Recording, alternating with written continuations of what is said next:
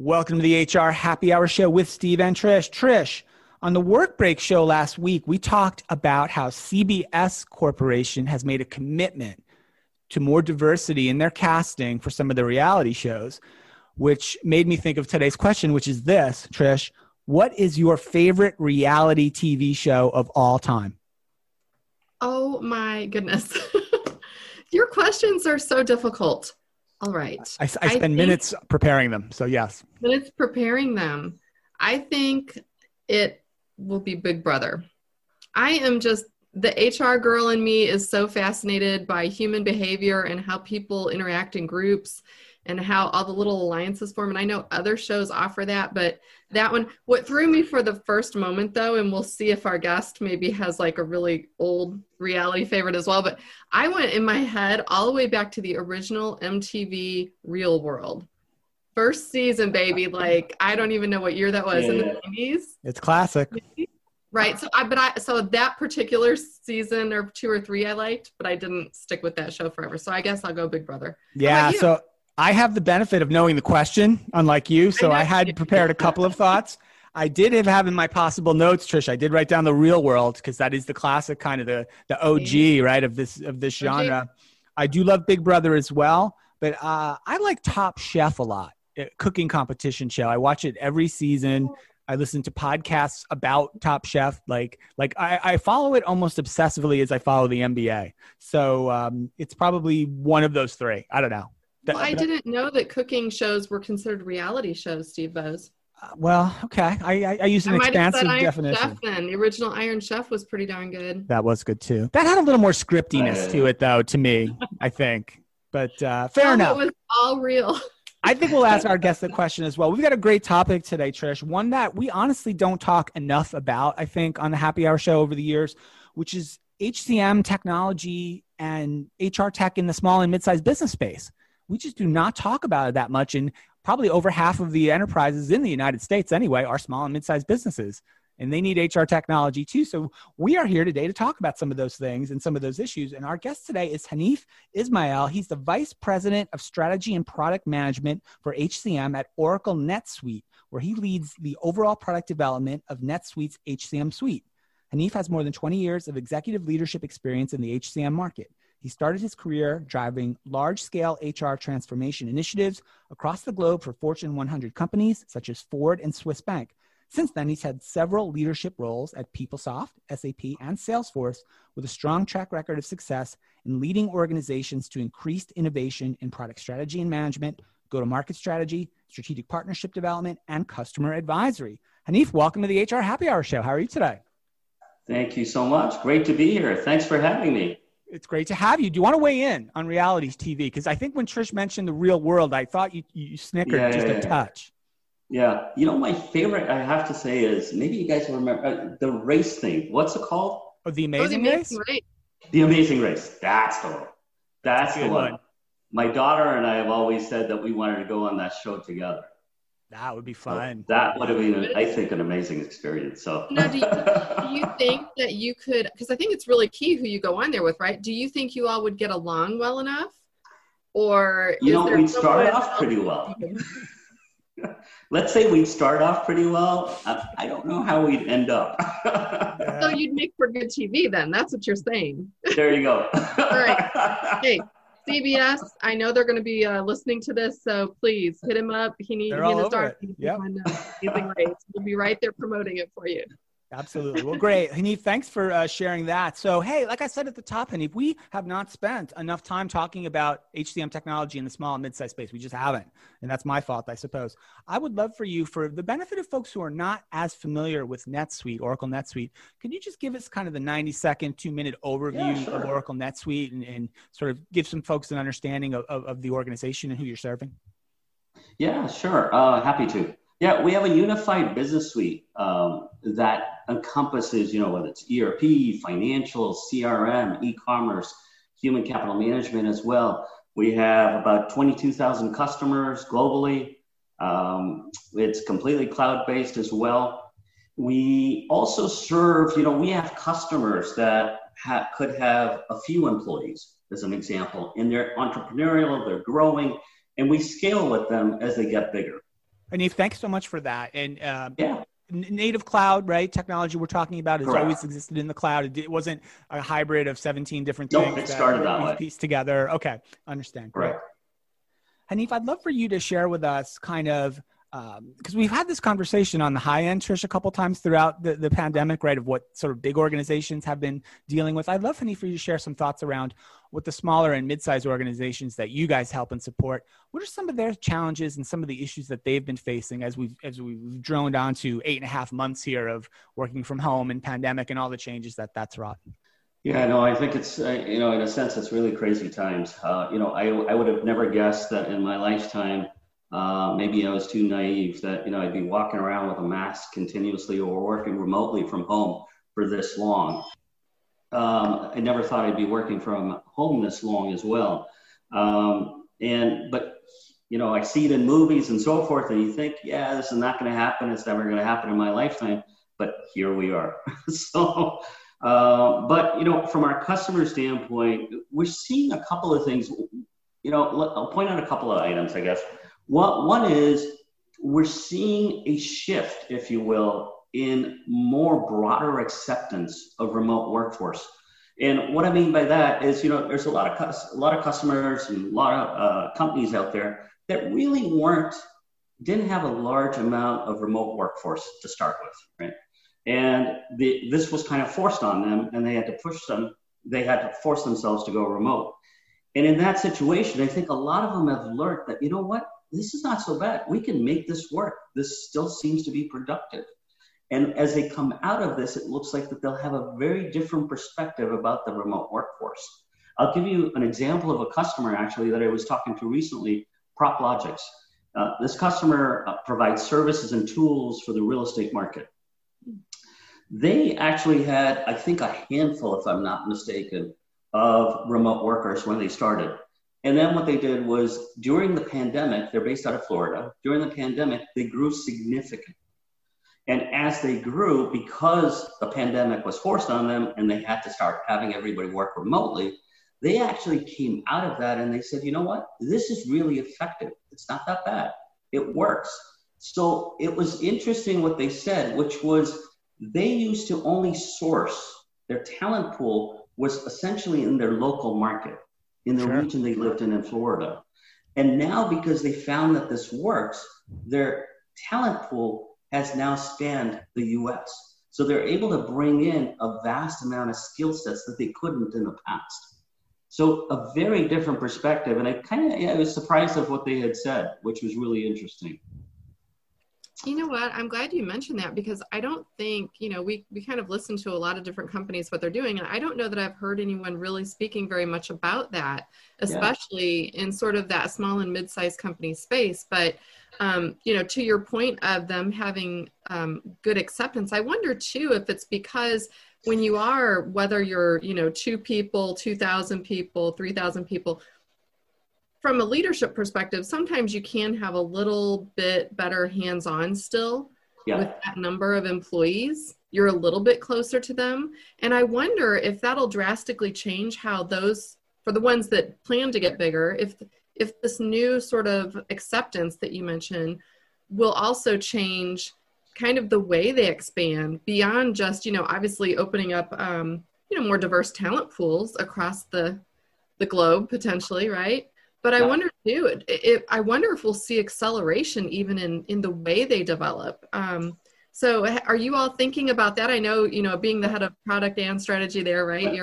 You're probably thinking about those things. Is that starting to change even the way your team talks about sort of the evolution of, your solution? Yeah, absolutely. It's having an impact in terms of how we design applications, to your point as well. From an internal perspective, in terms of our staff and stuff, we were pretty global in the first place, and there were quite a few people working remotely. So there were some ups and downs in the beginning, if you will. People had to get used to this new paradigm. But we also learned from that. We just developed, as an example, one of the concerns customer have in this kind of remote situation is accountability.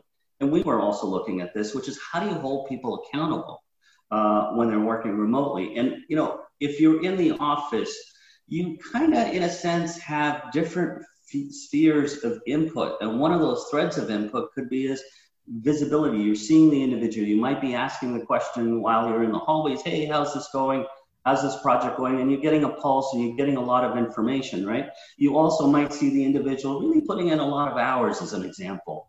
So you've got all of these touch points that you're seeing, but then when you go to a remote situation, okay, now you don't really have that observation that you did when you were in the office, which then says, okay, you've got to think about how do you manage their activities, their work. Well, that's where performance management really becomes more and more important, because that observation piece isn't in there. Well, now you've got to start really thinking about managing them with goals and what they've accomplished. So I think it puts a different lens on that, if you will. And as we're, to your question about designing, so even we just announced performance management. It just came out. And one of the things that we also considered as part of that is goals are changing very radically right now, very rapidly, especially with the pandemic, and depending on the industry and so forth that you're in, they're changing and they're shifting depending on the conditions in the marketplace as well. So one of the things we did was we said, all right, let's figure out how do we create a goals framework that allows you to interact with that very easily, very effectively, so that you don't feel like it's a daunting performance management process that you're going through. So we used the Kanban kind of board, and we said there's 3 columns, right? There's planned, there's in progress, and there's closed. And then you have cards underneath each one of these. And as things change, you just have to move your goal cards around and reprioritize them or add in new goal cards. The concept of this was, and we tested very different models with our customers, again, to allow for that agility and that flexibility. But the context of this was that, think about, we wanted to mimic customer behaviors, user behaviors. So when you think about it, here's the things that I need to do today. What do a lot of people do? They have yellow stickies. I got yellow stickies all over my place. Or you have a working list, right? And you write stuff out. And as you accomplish something, you strike it out. Well, we wanted to mimic data. Exactly. There you go. Yellow sticky in the book. There you go. That's exactly it. That's what I usually have on my whiteboard behind me. I erased it for this. But so we wanted to mimic that kind of behavior. Then the other thing is, also in that, from the design perspective, is collaboration. Embed collaboration within the applications itself. So you and your manager, as an example, could have discussion threads about that particular goal, as opposed to now having to pick up the phone, make a call, and also be able to kind of set up a meeting again on this when it's a short conversation.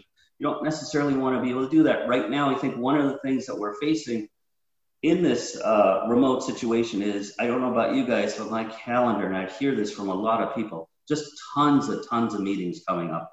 Because a lot of times you could handle some of that stuff in hallway conversations. They're quick questions and you get them done, or you need some input, you get that very quickly. Now everything turns out to be a meeting. So your calendar starts getting blocked off. So there's design things, those are just examples of things that we have to account for as well.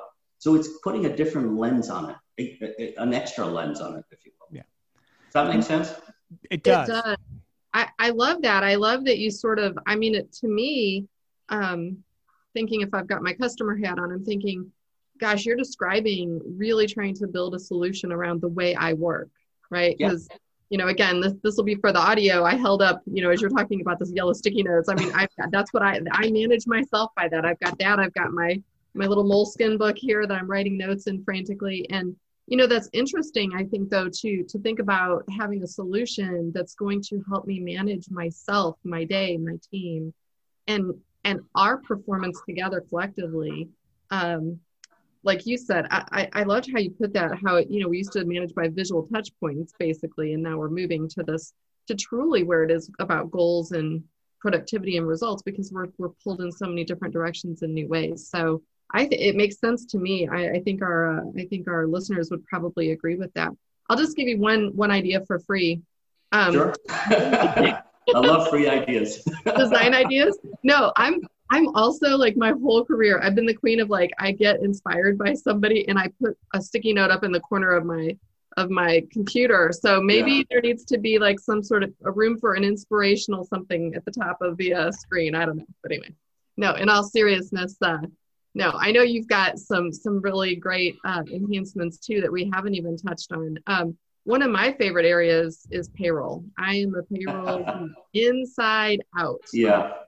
And I think it's because I love to get paid and I dreaded payroll for many years. But when I actually got to lead it and be responsible for it, it gave me a whole new appreciation. Can you maybe tell us a little bit about some of the new enhancements that NetSuite has with regard to your payroll?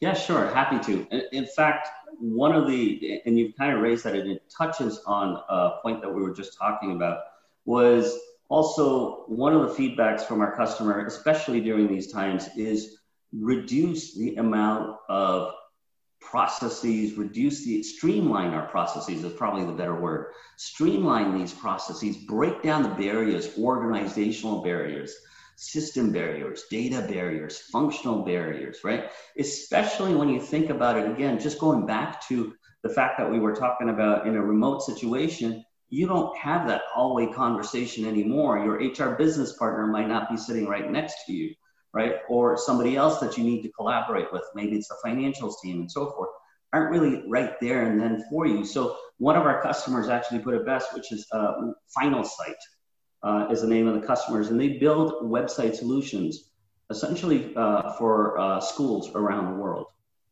One of the things that they experience with Sweet People, specifically to your point with payroll, and that's why I bring it up, is that they implemented HR, Sweet People HR, Sweet People Payroll, and NetSuite Financials as well.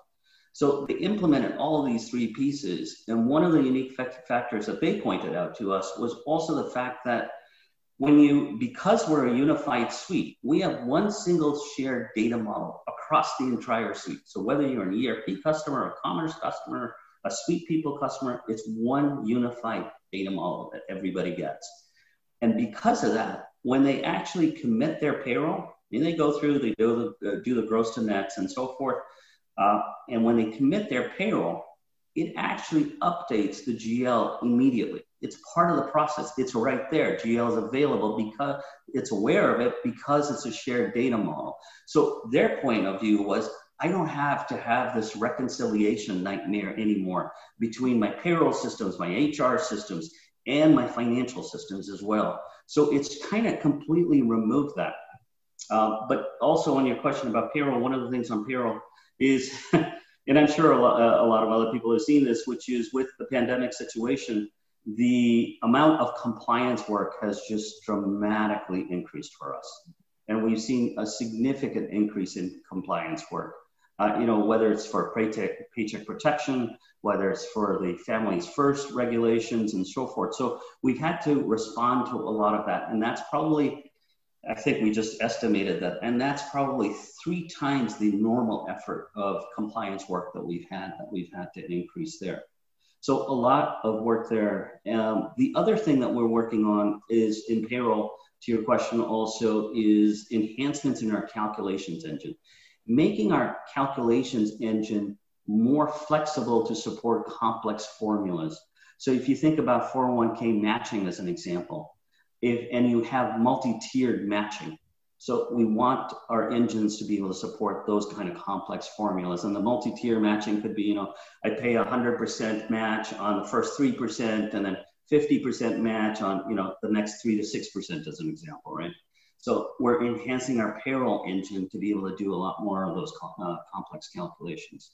And if that's a great example that speaks to a bigger point, I think, which I wanted to touch on a little bit, which is this.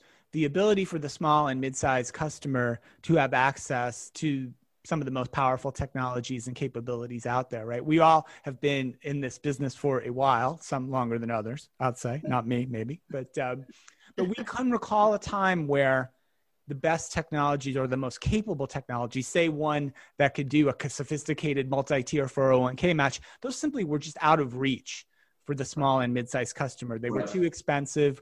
They were too complex to administer. Yep. You had to have maybe your own data center, right, in order to Right. install Yep. those applications back in the Yep. day. Now, none of that is true anymore, and which I think is great, right? I think the democratization of capability to the small and mid-sized customer is probably the most important story Yep. of cloud applications in the last 20 years, I think. I'd love for you to comment a little bit, because you've got that big company background as well, so, Yeah. both from the product side and the transformation side. I'd love for you Yeah. to talk about that. Is that your experience, and how is that improving the outcomes for your small and mid-sized customers who can have access to great and powerful technologies? Yeah, it's an interesting point, because I've had to personally also go through, and like you said, I've worked for large organizations. I've worked for medium, small businesses as well, in different capacities. But one of the things that we've noticed a lot, in some of the principles that we try to apply in this specific market that we're in compared to the enterprise market, right, is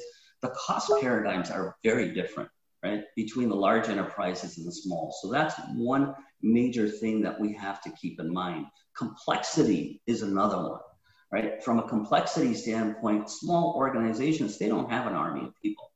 They have very few people, and keeping it as simple as possible makes a huge difference. And it's that experience, but it's also that experience about what we call sweetness, which is, being able to tie everything across the suite together.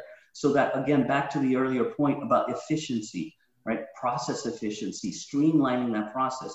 Now, if I'm in one part of the suite and then I go to the other part of the suite, the hope is that they're all aware of each other. So you're not saying, hey, I just entered this information, my absence information there, and now I'm in our PSA solution, and we're assigning consultants to a particular project, and I'm assigning somebody. Don't come back and don't let me assign somebody to that when they're already going on PTO, as an example, during that period. So, the suite's got to be aware of each parts of this, and that's part of our sweetness message as well. So that's the other aspect of it, is the efficiency, the simplicity that we have to keep in mind as well. The other one that ties to cost parameters is also probably implementation. Okay. Right. The implementations, it can't be large. It can't be massive. You've got to simplify that implementation. One of the things that we're also learning is that self-implementations. A lot of customers want to do a self-implementation as opposed to having a team come in and install for you, especially in this market. So that's the kind of thing that we're looking at, and we're looking at innovations in that space as well. And then also functionality. There's all sorts of functionality that customers might say, especially in the lower end of the market, I don't need all these bells and whistles. Mm-hmm. I'm looking for the basics. So hopefully that gives you a perspective of some of the kinds of differences that we're seeing. Yeah, you know what? I thank you for sharing that, because I definitely have worked in organizations that are small and mid-size in HR in my past. And I think you hit on a number of some of those pain points that have existed for a very long time, especially when you're kind of talking about how lean they can run. One quick question, a follow-up question on the implementation one, because I get this a lot myself, just from practitioners in general. A fear that they have is that they might not actually buy technology all that often in their career, especially if they join a company and stay put for a number of years, right? You might not even have that opportunity. The big fear that they bring to me is usually around implementation, and am I able to do it myself? Am I able to have a team do it? How does this all work? Could you maybe just dive in a little bit deeper, if you can, and talk about, if I'm a company of 1,000 employees, for example, how quickly, if I'm having you all as my partner help me with my implementation, how quickly could they actually, sort of go live? Is there a time frame on that, just to give them a flavor for how easy this actually is? Because I think they fear that this is something that could take a year or more, Yeah, no, it certainly doesn't take that long. Right. So again, it's not the enterprise mindset, so it's very different from that context, right? These customers don't have that much time.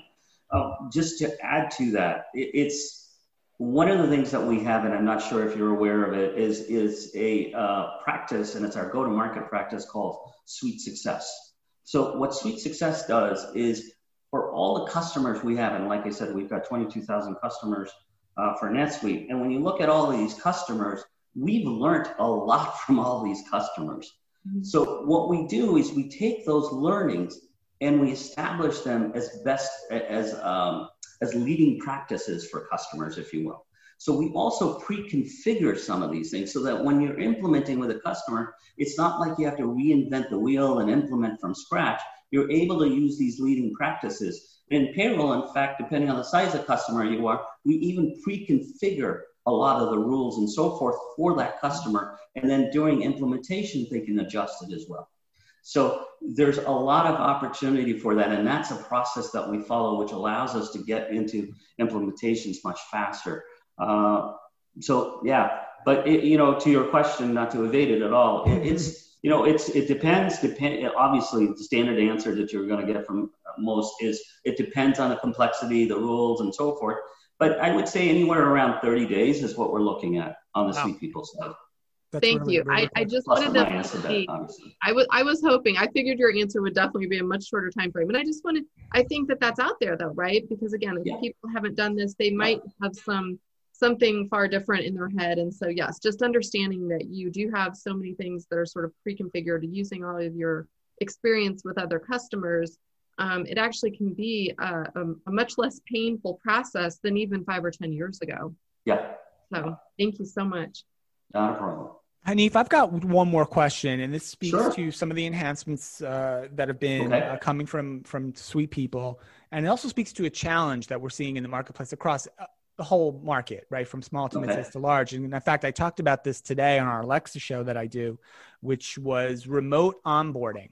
I was reading about Amazon, right? So not a small company at all, but one of their major HR challenges, as described by their head of HR, was onboarding employees remotely.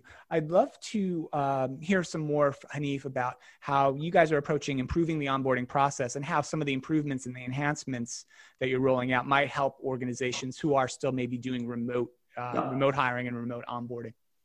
Yep. Happy to. In fact, it's interesting that one of our customers also, and quite a few customers actually, have said, in a remote situation, when you're onboarding an employee and they're in their office and they come into the office, they get to know all of you, right? Because you're all in the office to some degree, they get to meet everybody. And in a remote situation, how do you facilitate something like that? So one of the things that we've also done in that context is, we were talking about the implications of the remote worker these days as well. So one of the things we did was we have a product called Directory Search and Org Browser. Org Browser, think about as an organizational chart. Directory Search essentially has basic information about an employee, right? Your contact information, who you are, your address, all of that kind of stuff, right? Just basics information about the employee, who they work for, and so forth. Now, it was usually tied to a Sweet People license, which meant you had to have Sweet People in order to have that basic capability. So one of the things that this has also influenced, the pandemic has also influenced, is we've said every customer, every NetSuite customer, whether you have Sweet People or not, you should have a basic profile of your employees. You should know where they're located. You should know their pertinent information about them. And you should know where they are in the organizational structure and who they work with, who they work for, and so forth. So we've actually, from a licensing perspective, we've disassociated it from our Sweet People license and actually given it to every NetSuite customer. So again, that's one of the changes that we've made. And you wouldn't typically think, you'd think about design changes, you wouldn't necessarily think about license-based changes that were also made. The reason that I also bring it up from an onboarding standpoint is that the customers also said that, this is great because now they can engage with during their onboarding process and be able to see, okay, here's the rest of the team makeup, I can look people up and so forth. So again, whether you're a Sweet People customer or not, that's something that we provide. The other thing that we're also doing with onboarding is we're improving the experience. The experience that we have right now, it isn't a digital experience, and that's what we're moving through. We're overlaying the experience with a wizard-like look, and that's what we're going to provide to our customers fairly soon. So that's something that's going on in there. But again, with that sweetness kind of mindset, and because we're one suite, you will be integrating in there and you'll have other services included in there, like procurement as an example. So we'll tap into our procurement application, and as part of the onboarding process, you can order equipment if you'd like. So again, that's the power of that unified suite that we bring to the table. Similar kind of thing like in performance management that we've done. In our performance management application, we didn't want to, when we just introduced performance management, as I said earlier, we didn't really want to do that in the same manner that everybody else. I didn't want to be another performance management application in the industry. We went to our customers and we researched it with our customers, and we said, what are the things you want us to solve in here that have been barriers, that have been challenges? One of the key things that kept coming up was engagement. Help me improve the engagement with our performance management application. Think about it. When's the last time you updated your performance goals? Maybe once a year, because you are maybe mandated to do that, right? So how do you change that? And that's the problem we started to solve. And we said, let's take a look at how do we leverage the power of the suite to help us solve that, because most of the employees are working in that suite. If you're sales, you're working in CRM and so forth, right? So how do you leverage that data that's already there and inject that into the performance process? So what we did was we surfaced metrics from across the suite. And then we allow the employee to take that metric that surfaced from across the suite and attach it to a performance goal. So now that becomes a self-maintained metric. This NetSuite, the suite itself, will maintain that.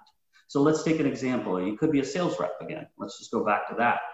And aside from meeting your quota attainment, obviously, it's primary. The next one might be is win rate. And your win rate, you want to improve that win rate. So now that win rate, let's say we're having a conversation, and let's say, Steve, you're my manager as an example, and we're in a one-on-one. Now, because that metric's already there, there's no time attributed to collecting the data. Right. The data's there. It's all there. So you see it and the employee sees it on a continuous basis. So might be having a one-on-one or some other conversation, and you say, hey, honey, your win rate's still at, making it up, 30%. It should be at 40% or 45%. Now, tell me about your last deal that you did. Because I don't need the data. I know the data. Yeah. Tell me about the last deal that you did. And tell me about the experience with that deal that you lost. What went right? What didn't go right? And let's see how I can help you. The conversation changes from data collection to now more coaching. And that's where we wanted to get to. And that's what we're hoping for. So again, we've surfaced these metrics from across that. And then the other context that we've also added in performance management is the aspect of, as soon as you close your goal, you then reflect on that goal. And that's what we call it, is reflect. So you go in, you and your manager are both prompted, and it says, how did it go? What went right? What didn't go so right? Let's talk about these. And you document that information so that when you get to your performance review, 6-8 months down the line, you're not scrambling to find all that information.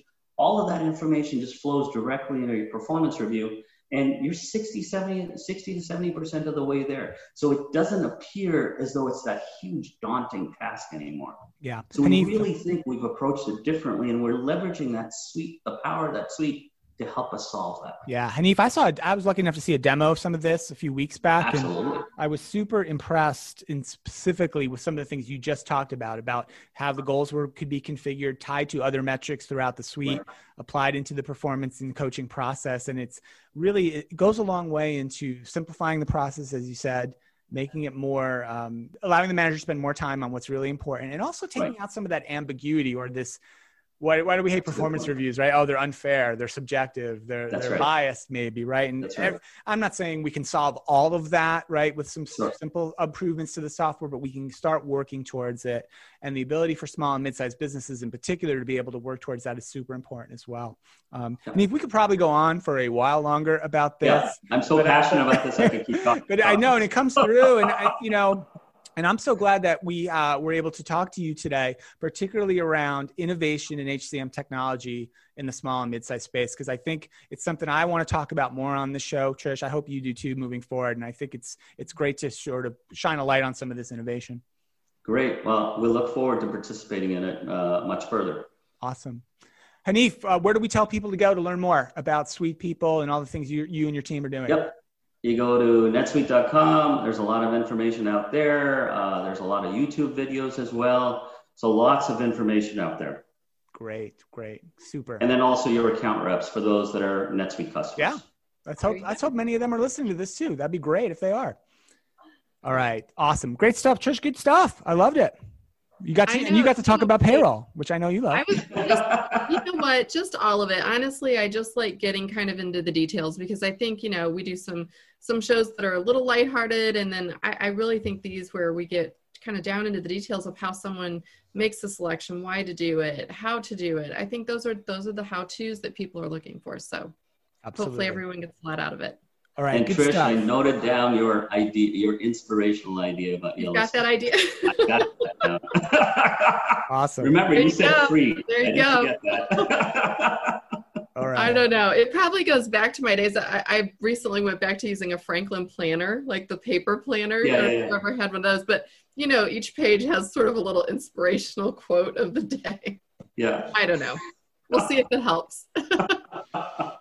All right. Well, this has been super fun. For our guest, Hanif Ismail from Oracle NetSuite, for Trish McFarlane, my name's Steve Bose. Thanks so much for listening to the show. And Trish reminded me to say this, and because I always forget, if you like today's show, give us a rating, rate, review, 5 stars, all of that. If you enjoyed the conversation today, we'd really appreciate that too. So thanks again for listening. Check out all the archives at hrhappyhour.net. We will see you next time, and bye for now.